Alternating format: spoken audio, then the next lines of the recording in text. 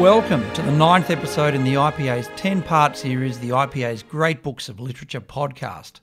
My name is John Roskam and I'm the Executive Director of the Institute of Public Affairs. In this series, Andrew Bolt and I talk about 10 of the great books of literature with our compere James Bolt, the host of the IPA's Young IPA podcast. In this episode, we're talking about Pride and Prejudice by Jane Austen.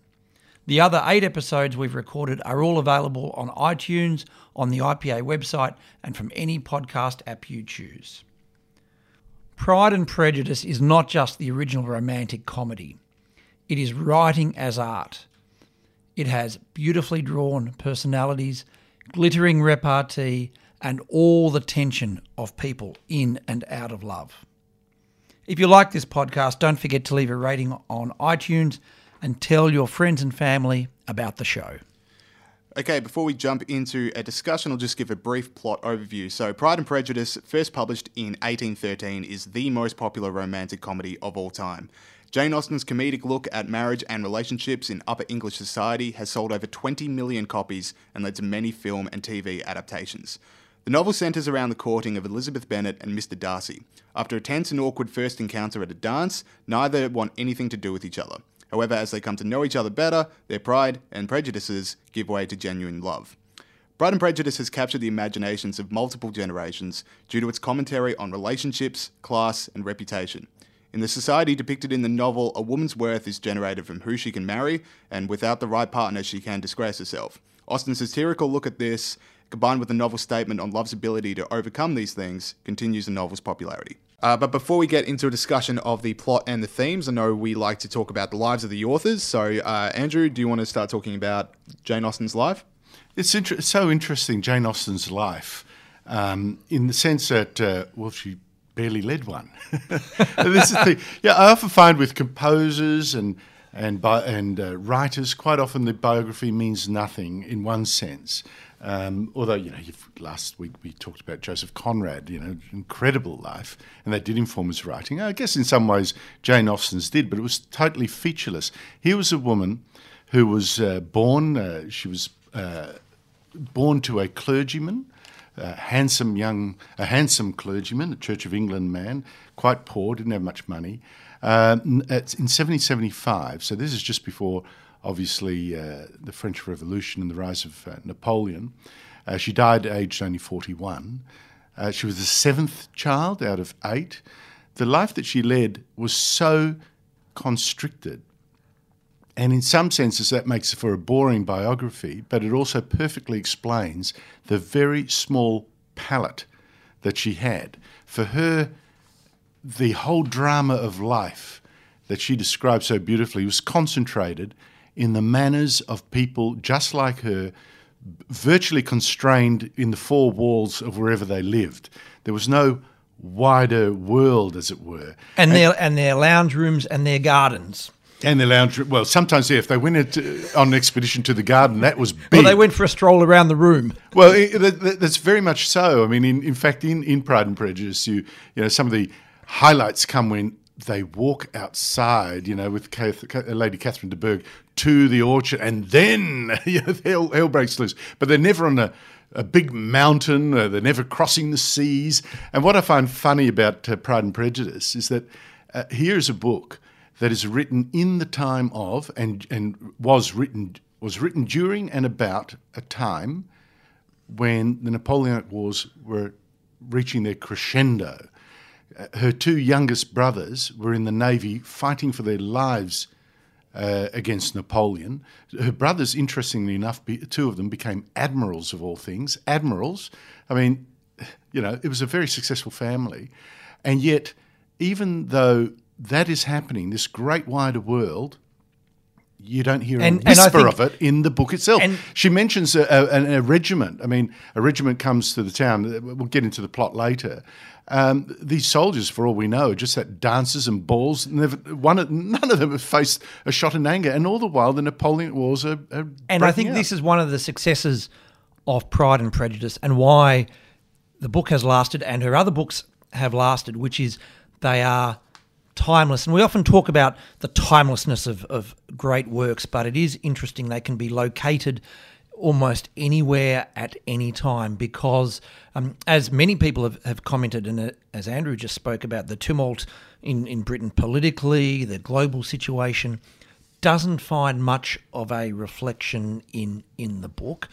And similarly, Jane Austen's life itself, apparently she wrote something like 3,000 letters with her elder sister Cassandra, who she was very close to, and then Cassandra... The letters are fabulous. ...destroyed many of those letters. So there's about 120 letters left, apparently. So the case is that we can project onto Jane our beliefs, our anticipations, our ideas. She is that blank palette. And one of the things that I've been pondering, reading the book and going back to her other books and reading a number of her biographies, and given we know relatively so little about her life, it hasn't have stopped many biographers talking about her, is that maybe if we'd known more about her, she wouldn't be quite so interesting. And we've done Trollope and The Way We Live Now, and of course the publication of his autobiography after he died absolutely destroyed his reputation.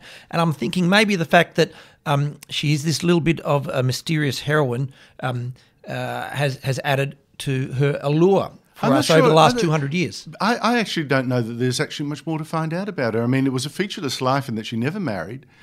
She lived the end of her life with... just in a household of women, her mum and her, sister and a niece or something, or whatever it was, cousin. Nothing. Oh no, I'd go more than that. No, there wasn't much for her to do except walk, talk, write letters. No, she was very close to her brother Henry, who was a successful banker until he went bankrupt. She travelled. She had a cousin whose husband was guillotined in the French Revolution. I think there's a lot more to her life that we don't know. But it's an interior life. But the exterior is featureless, the interior is rich. And when you read the letters, you see a perfect match between the woman and the book. No, and in fact, the book itself seems to me the heroine, Elizabeth Bennet, is in many ways Jane Austen. I just point out this constrained life. She said not long before her death, she wrote about how her writing was done with a fine brush on a little bit, this is her words, a little bit, not 2 inches wide, of ivory. So it's a miniature of life, how people are revealed. It's like the ocean's captured in a teardrop kind of thing. That's how she is. I think it's just fascinating. She could write half a page in Pride and Prejudice on whether they're going to use the horse or whether they're going to walk. It's little domestic interactions like that. She sees so much drama and character coming through. Well, I would argue that if we knew more about Jane Austen's life, and I have no evidence for this other than her work, we would think less of her. Well, what's to know? I think there is a bitterness in some of her writing. I think there's a superciliousness. Really? I think, Andrew and James, you're starting to see where I'm coming from in relation to Jane Austen, that while I think Pride and Prejudice is absolutely in the first rank of novels, and it's part of the discourse of Western civilization. It invents the romantic comedy, it invents the heroine and the hero. It takes the next step up from the development of the novel in the 18th century. I have to put it out there, and it's been said, people are either dog people or cat people. You're either Bronte or you're Austen. And we've spoken about the Brontes and about Emily Bronte, and I have to say, as I keep reading this, I'm thinking, why am I reading Jane Austen as good as it is when I could be reading Bronte or Dickens? And really? and no doubt we'll discuss this, but why am I reading about an etching on a piece of ivory? Why am I looking at a Fabergé egg when I could be listening to Beethoven's Fifth Symphony? Yeah, but, that's what for me Jane Austen is. Should be Mozart to Charlotte Mozart. Bronte's No. Beethoven. But I love both, and I really do think most of our lives are led in the domestic little interactions, and they tell so much. Hers is a study of character, morals. Anyway, but let me just quickly go through her life. I better go through her life before people know what. No, but before that, And I know you shouldn't be forced to choose, and you can like Beethoven and Mozart at the same time. You can like Bronte and Austen at the same time. But I think there's a narrowness and a view of the world that at one level is timeless, because love and marriage will exist with us for some time to come, we hope. But it's a view, it's a small view of a small world, beautifully drawn. The thing is, though, and that's going to come out in our discussion, this is a world that most women were doomed, almost imprisoned. It was almost like, for the women of her class, the daughters of gentlemen of no great means, that was a very constrained world. Much like we sort of dismiss, women in traditional Muslim countries as living constrained lives, in seclusion with veils and all that. Her world was not much different. Where a woman's escape from poverty lay only in this, the ability to marry well. And that is a theme of this book. How a woman, Mrs. Bennet, with 5 daughters and no money, a poor clergyman whose estate is entailed away to an obnoxious distant relative, how is she going to get her 5 daughters married? And we laugh at Mrs. Bennet, all the naked stratagems and all that. But for women, it was that. If you didn't get married, the world was closed to you. That was your world. And this is this book. And Jane Austen, of course, never married. Let me quickly go through her life so that we get some structure here. Right, so we've said she married, she was born in 1775, 7th child out of 8. There's only 2 daughters to George Austen, a Church of England clergyman. I think he really loved his daughter. I think Mr. Bennet in this book is in some ways modelled on him. There's a lot of mother and father, because she wasn't close to her mother, but as that's you say, correct. She was close to her father. Correct. And Mrs. Bennet comes as in this book is a joke. Mr. and Mrs. Bennet in the book is very autobiographical. Well, I suspect that's actually quite right. I mean, the father, Mr. Bennet, in the book, at one stage when he thinks near the end that Lizzie may be marrying someone that she doesn't love, he doesn't know what really happened, warns her that that this is, he loves her. She's a daddy's girl, much as I suspect Jane Austen herself was. He says to his daughter, Lizzie, let me once in my life. He says, don't marry just because Mr. Darcy's rich. If I had, that's a mistake I made. That is a mistake I made, and you don't want to do that. That would be hell. I think that's really interesting. I'm not sure that is quite what Jane Austen's parents were like, but she is very much the daddy's girl. So she had 2 brothers who became clergymen, 2 who became admirals, like I said. One was adopted, interestingly enough, by a rich childless couple, changed his name, and was the richest of them all. One brother we hear almost nothing of. He went to a farm. There's a suggestion that he was deaf or retarded, or severe mental illness. Am I allowed to say retarded? I shouldn't have said that. Mental illness. As you say, her sister Cassandra adored. They briefly went to boarding school together. She never got married. She got engaged once, but fled the next day with Cassandra. Changed her mind overnight. Changed her mind overnight. She flirted with a man who was too poor to marry. I mean, this is the thing. Money. Have you noticed how many characters in the book are introduced and you know exactly how much they earn? It's like reading a modern book, and then came, Mr. Smith. He was on a salary of $100,000 a year. Here, so many people's wealth is mentioned. So Mr. Bennet himself, we know, has got an entailed estate with £2,000 a year. Mrs. Bennet, she came with a £5,000 dowry. Jane Bennet, her older sister, this is in the book, a dowry of £1,000. Fitzwilliam Darcy, we're told, is an heir with £10,000 a year. Charles Bingley, who eventually marries Jane Bennet, He inherited £100,000. His sisters have got £20,000 dowries, etc., etc., etc. What a world where people are walking around with pound signs over their head. Yeah, what a small sliver of society while Dickens is talking about people starving. No, you say that. Again, this is a reality, though.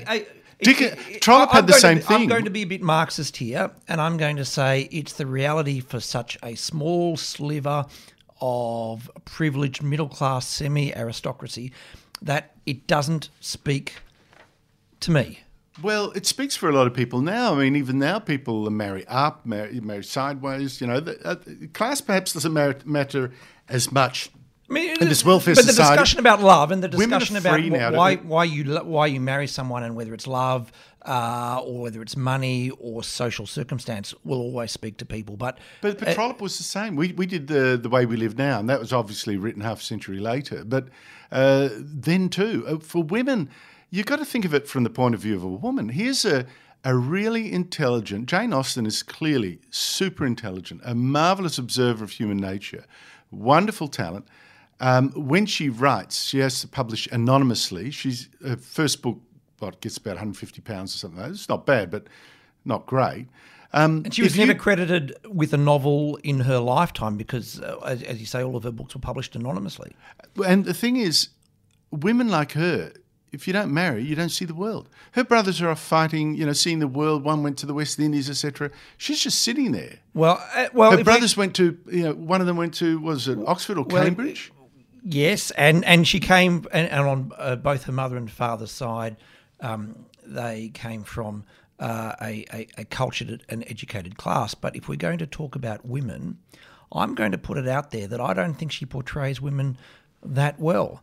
If you look at most of the female characters, like Lydia, for example, some of the other sisters, they are dismissed as being frivolous, as being only interested in men, only interested in literally bonnets and lace. Some women are like that. Well, Elizabeth Bennet herself is a wonderful character. This idea that Jane Austen presents strong women characters, I'm going to dispute. Jane Austen presents Elizabeth, who in the end sells out. Elizabeth, who sits on her high horse and disdains everyone around her, who then actually and who is presented as this person saying, "Well, look, I'm only going to marry for love." Except she then ends up at Mr. Darcy's mansion. It's a happy ever after story. And sees his parkland and sees the woods and think, "Oh, maybe I might do this." No. The happy ending. That's unfair to her. The happy ending is Elizabeth Bennet sells out. The strongest character in this book is Mrs. Bennet, who is worried and concerned about the future of her children. She's the only person worried, and you're quite correct that women were constrained and restricted in this sort of society. She's the only character who actually cares about what's going to happen to these people, and she's portrayed as silly and frivolous and lacking in intelligence, while Mr. Bennet couldn't care less about any of the daughters except Elizabeth. Mr. Bennet, who's never lifted a finger in his life to do any work. Mr. Bennet, who laughs at his wife, worried about the children getting married, is portrayed as this hero on a pedestal. When he's not. Right. I would argue most people have got this book completely the wrong way around. Well, I'm not so sure about that. I saw a BBC online poll a decade ago. Pride and Prejudice rated as the favourite book of all. Jane Eyre was the third. Lord of the Rings in the middle. No, I don't deny that, and I don't deny this. Pride and Prejudice takes place in some of the greatest works of Western literature because of her style, because of her observation.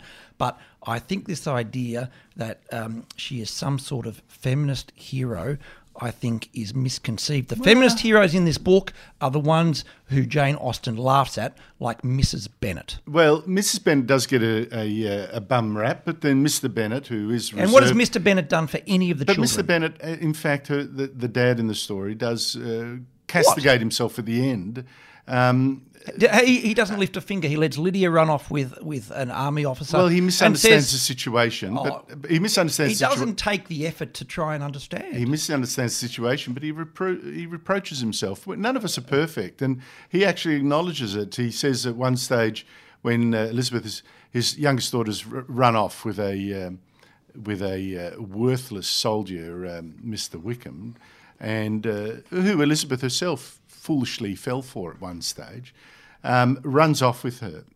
It courts disgrace in that society. That courts disgrace. And Lizzie's trying to console him, and he says, "No, Lizzie, let me once in my life feel how much I have been to blame. I am not afraid of being overpowered by the impression. It will pass away soon enough." He recognises his own inconsistency. And I think that's just marvellous. And he doesn't do anything about it. Yes, he does. He goes to London to try to find her. He worries himself sick. But the hero, of course, is Mr. Darcy. Let me just finish the biography bit with her literary career. She, Pride and Prejudice, she actually wrote very, very early, when she was quite young. 20 or 21, yes. And her father tried to shop it around, the doting father, tried to shop it around to a publisher. The publishers wouldn't even read the thing. She wrote Sense and Sensibility, which in 1811. That was accepted, anonymously, published anonymously. Turned a profit, £140, so that was pretty good. Got a couple of favourable reviews. And so she went back to that first Pride and Prejudice, first called First Impressions, rewrote it completely. And she sold it for £110. She didn't want the royalties, she just wanted the money now. Which turned out to be a bad deal. Bad deal. And then she wrote 4 more books, I think it is. Mansfield Park, Persuasion, among them. Emma. Northanger Abbey, yeah, and Emma. So that was it, 6 books. She then got sick, died at 41. They think Addison's disease was sort of wasting disease, which is just so sad. And died in great pain. In her sister's arms. That is so sad. And she would write... We talk a lot about authors dying in each other's arms and children of authors dying. It's a very different world. Yeah, it is. And it's interesting, unlike Trollope, who made a virtue of writing every single day, whether he was sick or anything, seasick, whether he was travelling, whatever it was, he would get up and he'd write his 2,000 words or whatever. Jane Austen wrote it first at the family home. They moved to Bath, and it was all too much for her. She couldn't write and all that. And when her father died and they moved into the countryside, the household of women, there she did write. Started writing again and publishing it. Her father never saw her books being published. So she settled on a cottage of her brother Edward, who had some money. And she would sit there in a tiny little desk, probably the tiniest desk authors have ever worked on, near a door that had a creak, which she wouldn't let fix, so that anyone coming by, she could hear the door creak and then cover her writing with a piece of blotting paper. So she was private that way. And it's interesting, again, like many of the authors we've talked about, she was writing stories from a very young age. Like the Brontes. She was always writing, always engaged. And again, and while I'm critical of many parts of the book, the writing is very special. It is delicate. It is careful. It is finely observed. She has a beautiful... Finely. And we'll talk about this. Some great exchanges, and we haven't even started on... The dialogue is marvellous. And we haven't even started on the very first sentence of the book, which is terrific. My challenge with Pride and Prejudice is some of the themes. It's not...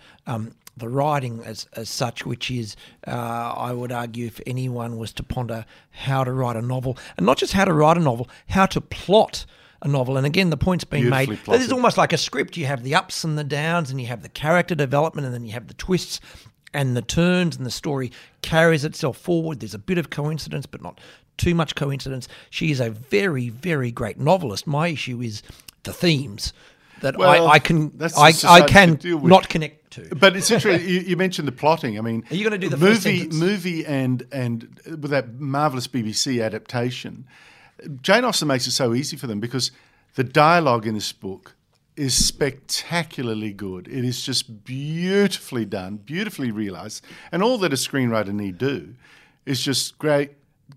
Put slabs of it in the script. One of the points about the BBC series and all of the movies, which again has been made, which is all of the actors portraying the characters in the novel are slightly older than they appear in the novel. So throughout Pride and Prejudice, Elizabeth is 20 to 21, Lydia is 16. And that adds a special piquancy, I think, to the discussion about life choices. So you're not in your late 20s, early 30s deciding what am I going to do with my life. There you're 16, 17, 18. Mrs. Bennet in, I think, the BBC series, which I saw many years ago, is portrayed as perhaps in her late 40s, in her 50s or even older. Of course, in the book, as Jane Austen writes, Elizabeth Bennet is maybe 40.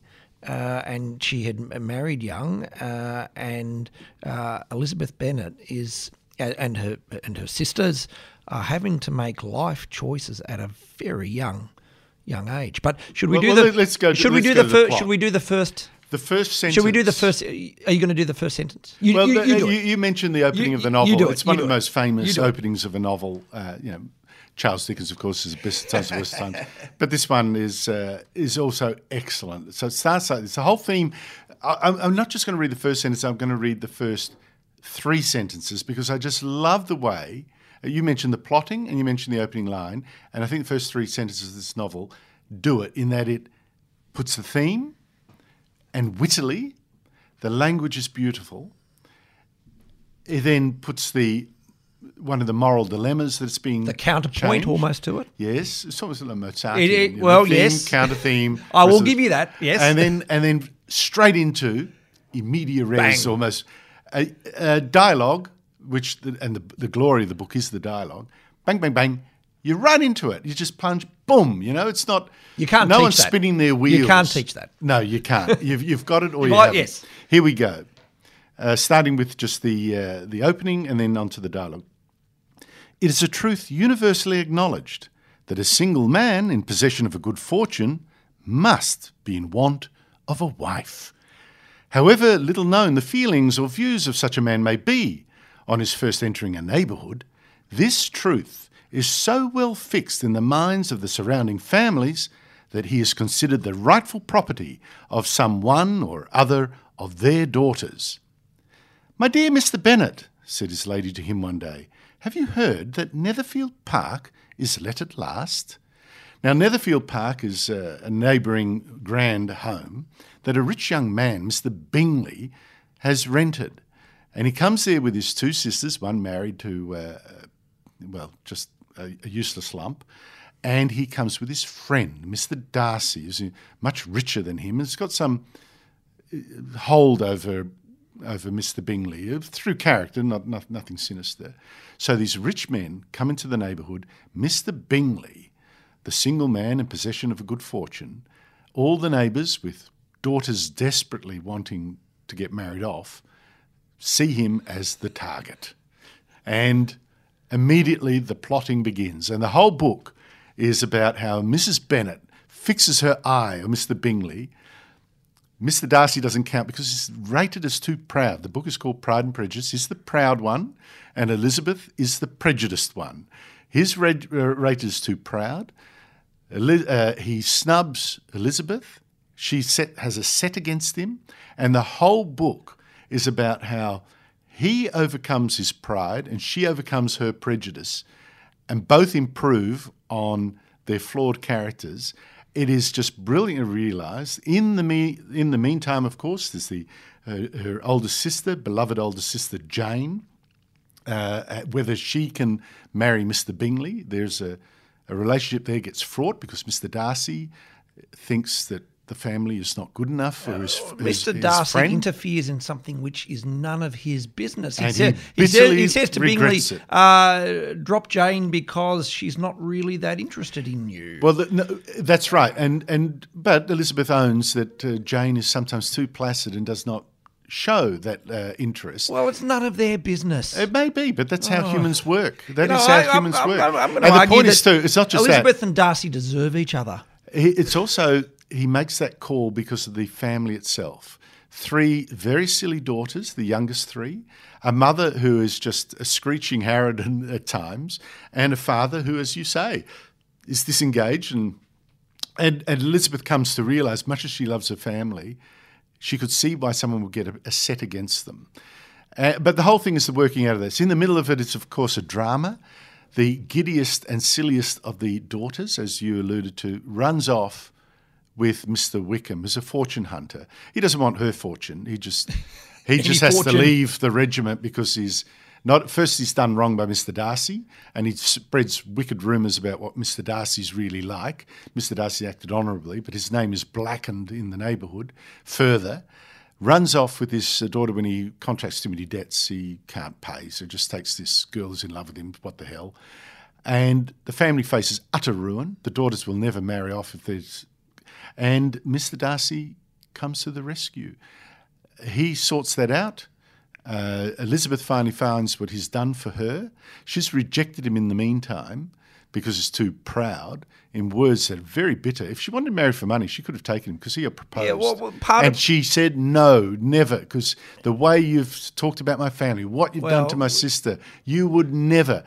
And he is stung. But there's something else about Darcy, which is Elizabeth didn't like him because at a ball he said she wasn't that good looking. Yeah, well, I don't think you would like someone who said that of you. Well, no, but then don't present this picture of feminist virtue as Elizabeth Bennet when...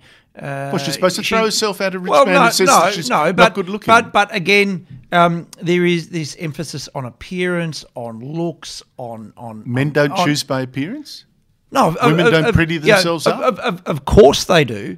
But Elizabeth falls for that paradigm as much as Lydia Who does. Doesn't? Oh, well, not really. No, character counts with her. Character counts. So she does. But she admitted she falls for Mr. Wickham. Mr. Wickham is the son of a man who was a steward on Mr. Darcy's estate, and he Mr. Darcy's father had said, if all things go well, we'll look after you and we'll give you a living, as in a clergyman. But the man didn't want that. He wanted a settlement from the family, ran off, ran through the money, and then told everyone, well, Mr. Darcy Jr., because his father had died, he's done me wrong, he's robbed me, he was just jealous of my relationship with his father, blackens his name, that's part of the prejudice. Elizabeth falls for him, he's handsome, he's charming, he's got what Mr. Darcy hasn't, an ease of manner. Mr. Darcy is shy and reserved, and people mistake that for pride, and there is some pride too as well. And Mr. Wickham is obviously not. And you're right, Elizabeth falls for him, and she acknowledges that as a weakness. She sees through him eventually, but then her younger sister runs off with him. Yeah, but the whole thing, the magic of it, is how that's realised. And what I love is, one of the things I love about this book, in how Jane Austen can say, look, here's Mr. Darcy, who looks too proud, snubs Jane at a ball, Elizabeth at a ball. Elizabeth doesn't like him for that and for the pride and his arrogance and his reserve. She sees that as all pride. They don't like each other. You can see early in the book that his interest suddenly, no sooner as he tells his own friends, that she's not that pretty and all that, he suddenly realised the intelligence behind her. That intelligence gives her a beauty, he admits. Well, what intelligence? She makes smart That's the point. She makes smart aleck remarks. That's the point. I mean, and they're witty and they're clever. Do we get any special caring from Elizabeth? Do we get any humanity? Yes, but that's the point. She's there thinking about herself all the time compared to her mother, who she disdains and laughs at, who is actually trying to do something for the family because the husband won't lift a finger. Well, you raised two questions there, and I think that they are answered in the book. Where is the kindness? Well, one of the very early chapters is where Mrs. Bennet is so transparent. She wants... Well, excuse me. No, it's beautiful. Oh, I'm sorry, she cares. Yeah, I know. I've really accepted that, acknowledged that. She's so transparent. So Mr. Bingley is settled in Netherfield Park, and she wants Jane to go over there, having been introduced. She's got an invitation. And she says, I want you to walk over there. It's going to rain. Then because you don't have the horse, they have to put you up. So it's so transparent as that. Except, of course, Jane going over there walking catches a terrible cold.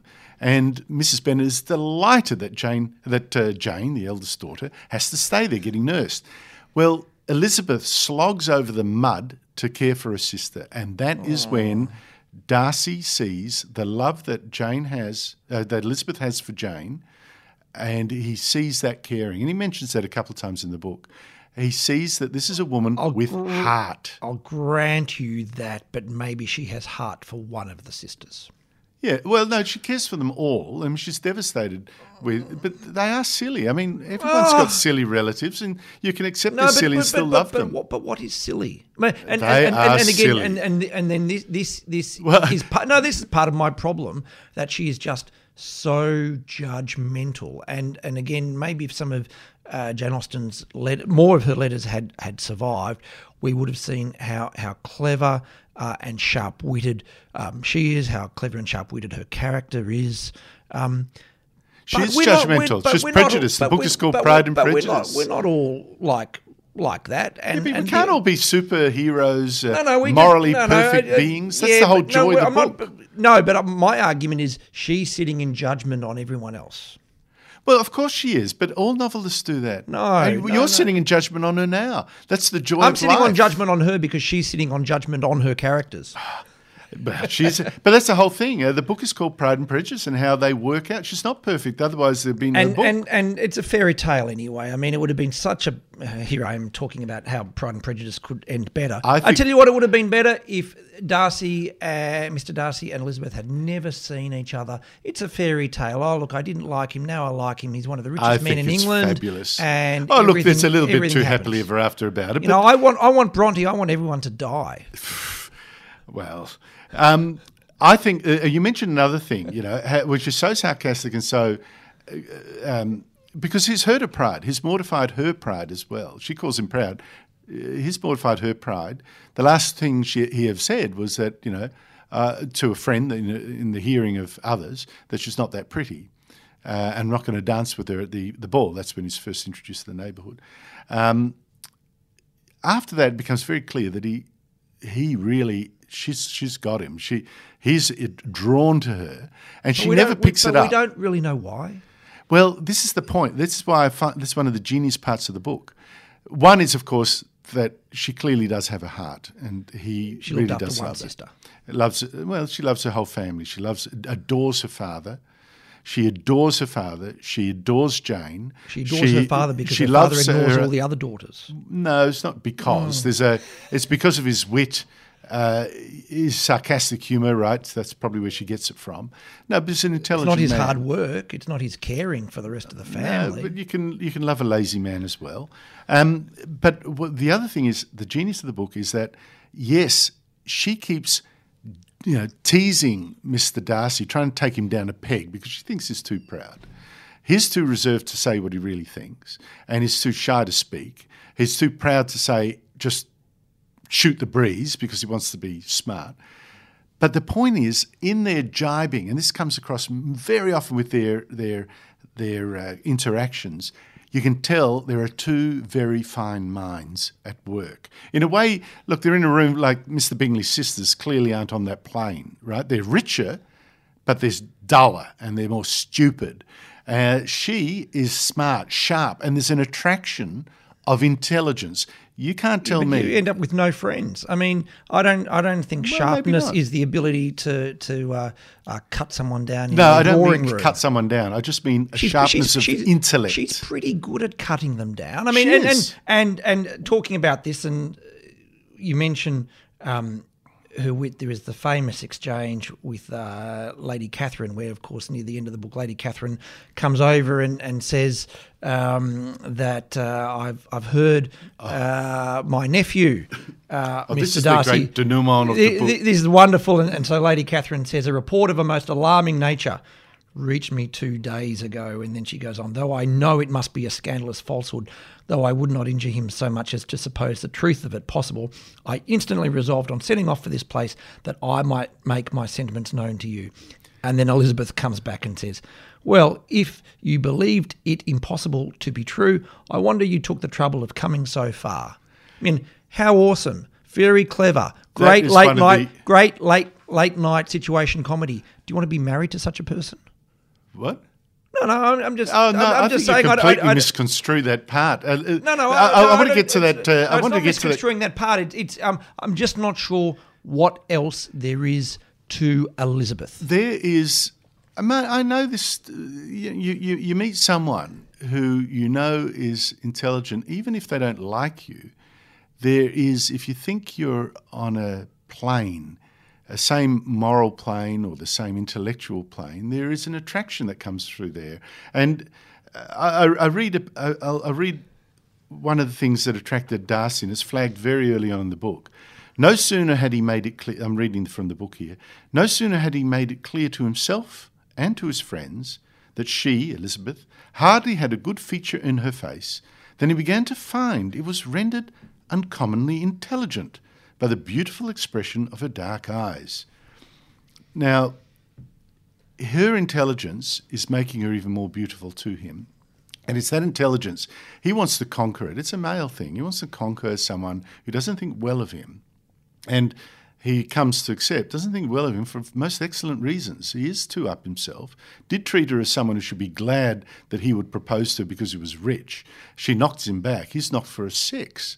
He doesn't know how to deal with this, and he decides to mend his ways and to speak nicely to her inferior, so to speak, relatives. And we do hear later through the book that, in fact, Mr. Darcy is quite a nice person, and it's very significant that Jane takes account of what his servants say about him, and they say, look, he's actually a pretty nice guy, and what Wickham says about Mr. Darcy is false. Misconceived and is false. That's some of the unwinding of it.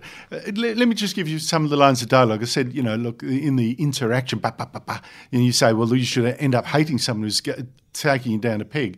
But don't forget, when someone does that sometimes, they've been wounded, and they want you to recognise that, and they want to bring you down to their level, and that's not to say then you hate each other. Sometimes finer minds might think, well, maybe I have done wrong, and let's make friends. And then the fusing is even more intense.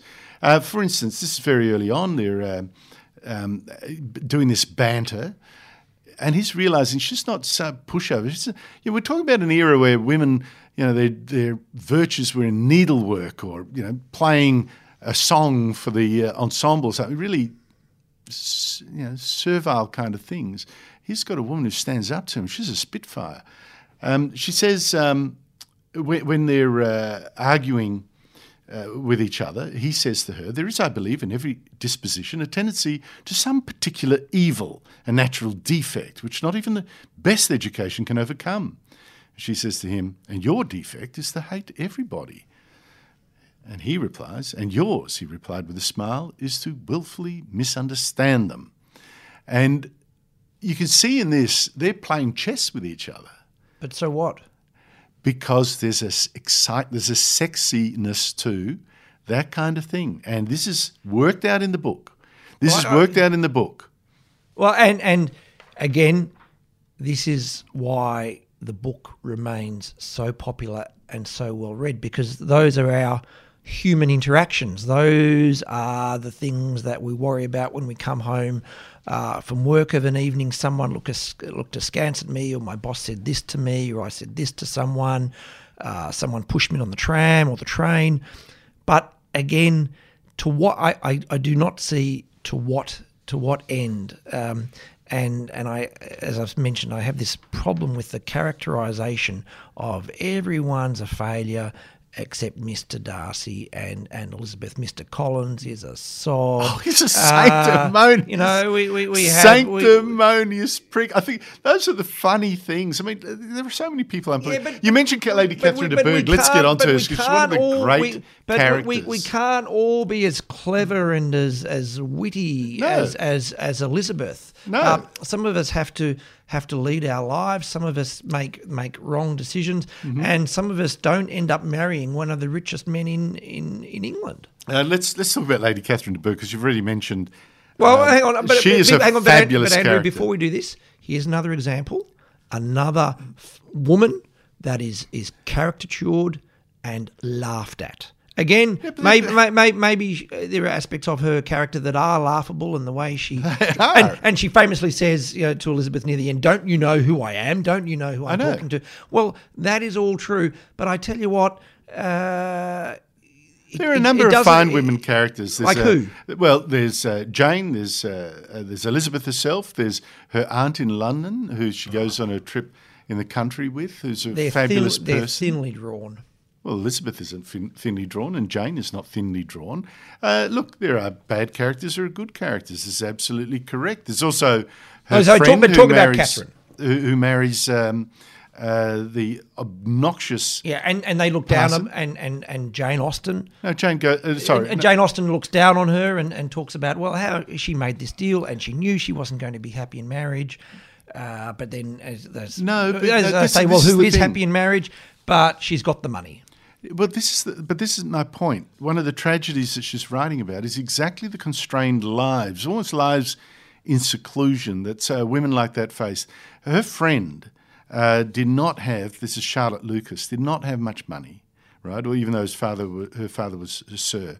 She's aged 27. She's running out of time.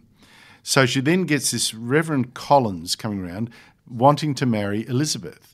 He's got the money. Elizabeth's family, once her father dies, they got nothing. And their property goes to Mr. Collins.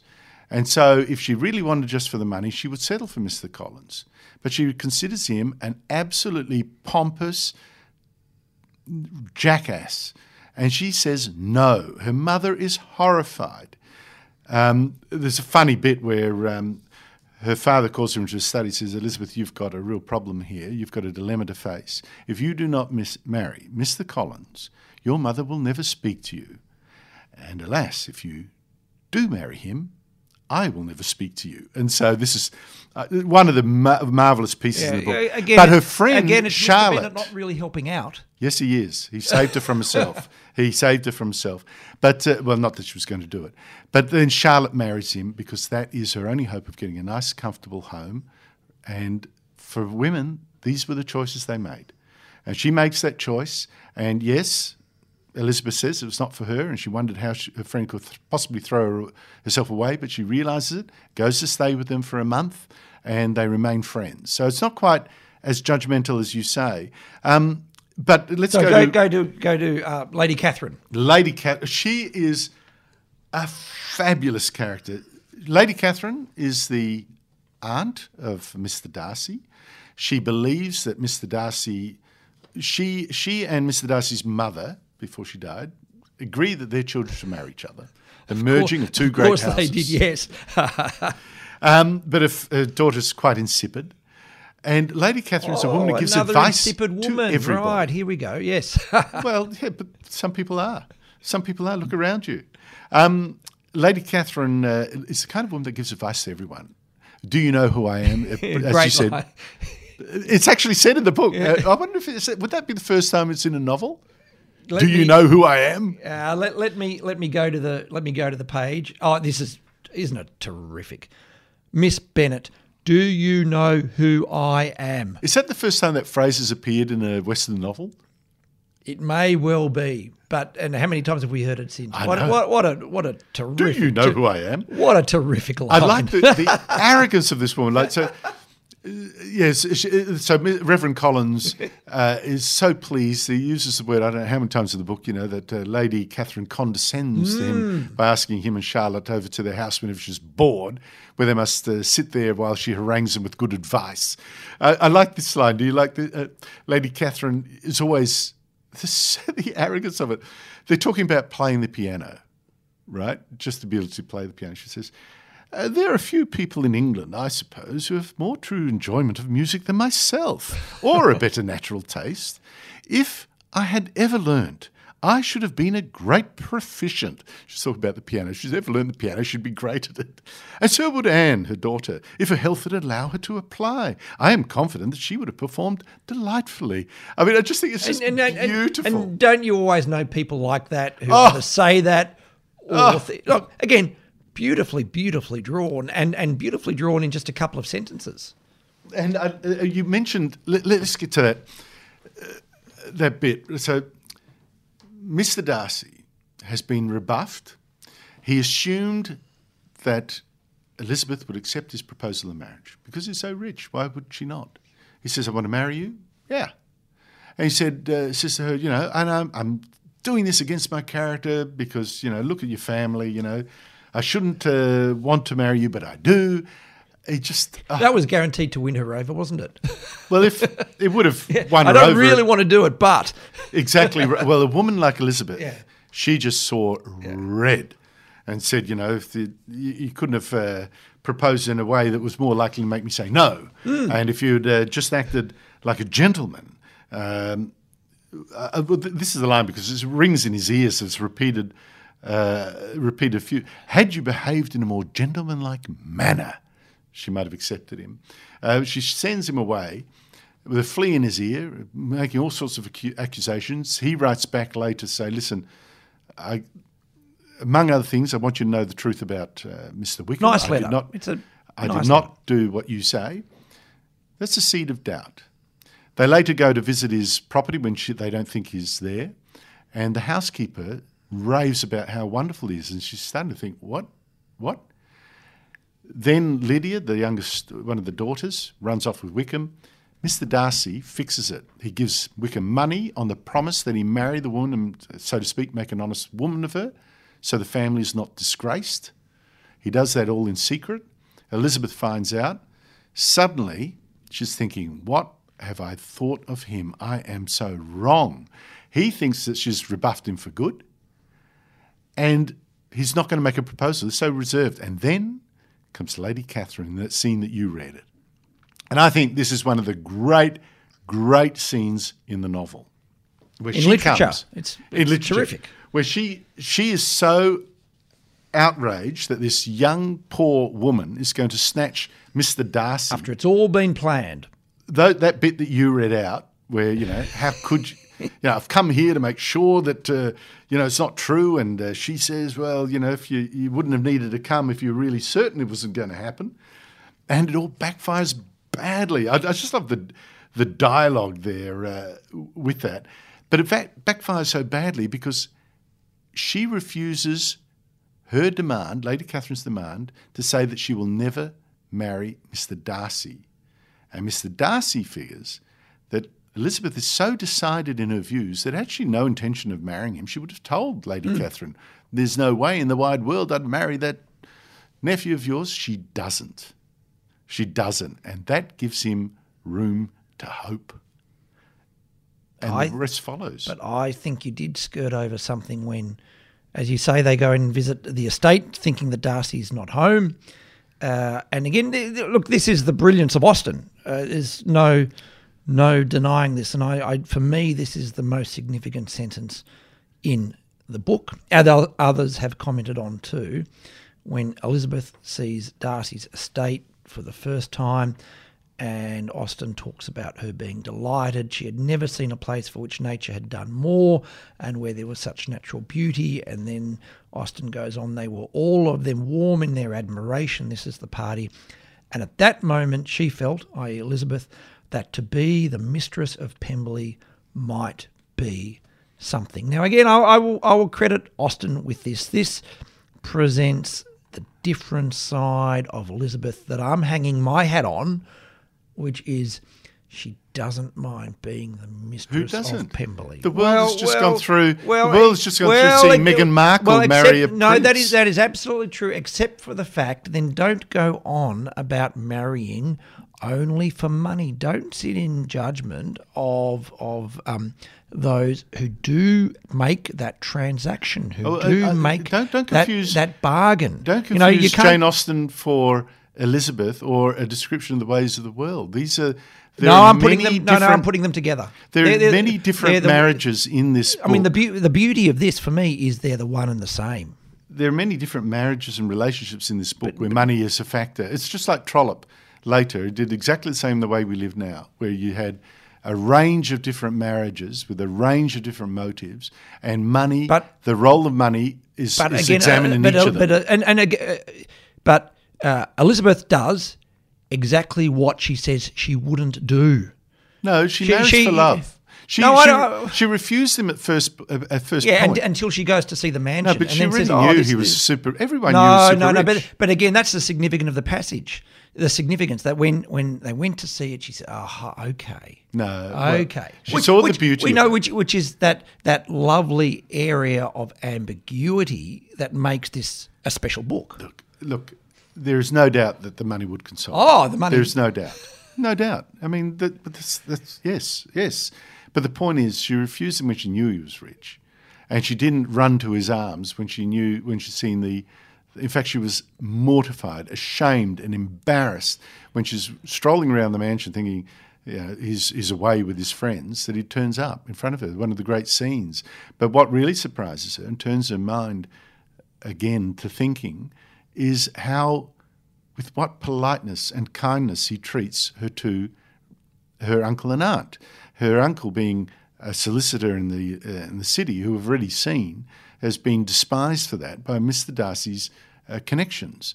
That is just a solicitor, but he treats her relatives with such deference that she sees something different in him. And I think, look, wealth, yes, that's always an attraction, but I think that's overlooking that humans are more complex than that. Well, which is portrayed in the book, which again allows us to talk about it 200 years later. And look, the Lady Catherine. But my point Lady is, she's Catherine much less of the hero than people make out. Well, maybe the Lady. The book is called Pride and Prejudice, and there's no doubting that who the word prejudice applies to. So the great scene. So Lady Catherine comes gambling up after this confrontation when Darcy's rescued the family, and she hears that Mr. Darcy may be in love with Elizabeth Bennet, which she doesn't know. Elizabeth Bennet herself doesn't yet know. And she comes, storming into the house in her coach and four. And the dialogue, can I just read? I just love Jane Austen.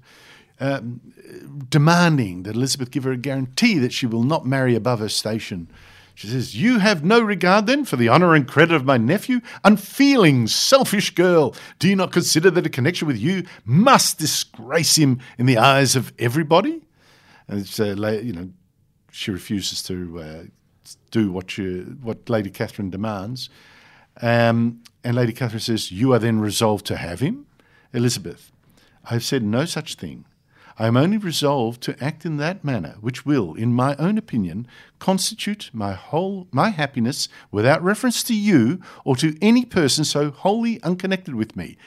Those are the lines that give Mr. Darcy reason to hope. And then I just love Lady Catherine, "I am most seriously displeased." On it goes. This is just wonderful, this interplay of characters and the dialogue. And yes, it's happily ever after, I know all that kind of stuff, but that makes people love it even more. Isn't it good that virtue comes with a reward as well? Of a big mansion. But listen, I was talking before, John, about I know you're damning of it, and there's I hope. But not, I think we've got to put ourselves. I hope not damning.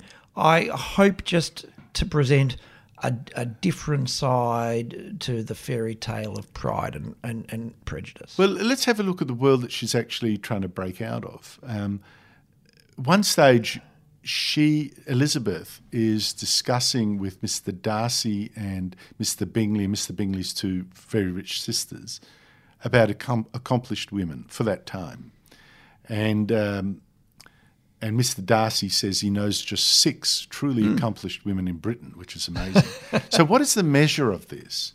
One of his, the woman who really wants to marry him, one of Mr. Bingley's rich sisters, says, "No one can be really esteemed accomplished who does not greatly surpass what is usually met with. A woman must have a thorough knowledge of music, singing, drawing, dancing, and the modern languages to deserve the word. And beside all this, she must possess a certain something in her air and manner of walking, the tone of voice, her address and expressions, or the word will be but half deserved." And Darcy endorses this, says all this she must possess, and to all this she must yet add something more substantial in the improvement of her mind by extensive reading. So it's a very passive world, very limited. I mean, you think how many women today... I'm not... You want me to have sympathy for the upper middle class of Regency England. She's not...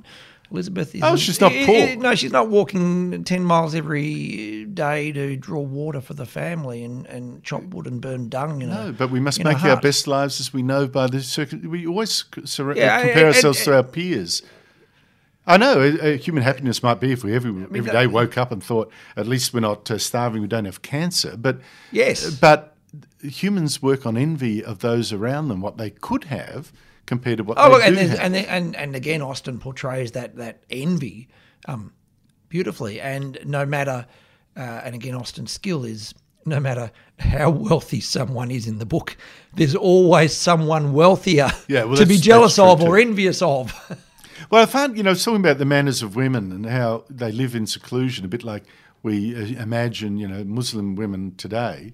I thought it was really interesting that when Mr. Bingley first comes, this is an example of it. Mr. Bennet has to first go and visit him, pays respects, which he reluctantly does, so that his daughters can have entree. Mr. Bingley then has to return by form, the visit. He sits with 10 minutes. Mr. Bingley Mr. Bingley sits for 10 minutes in Mr. Bennet's library.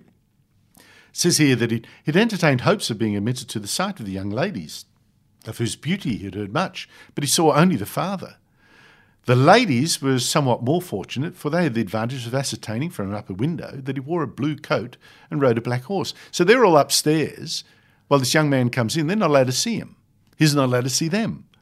It's quite extraordinary, isn't it? That is the society that was there. Well, no, I think it's just Mr. Bennet being selfish and manipulative. No, those were the way. You could not speak. Someone of a lower rank, even though gentlemen, could not speak to Mr. Darcy unless they'd been introduced. And this is at a ball. Mr. Collins, the sanctimonious preacher, the only reason he thinks he can go up to Mr. Darcy and speak, and Mr. Darcy's completely taken aback, is that he's a reverend, and that gives him access to the even gentlemen.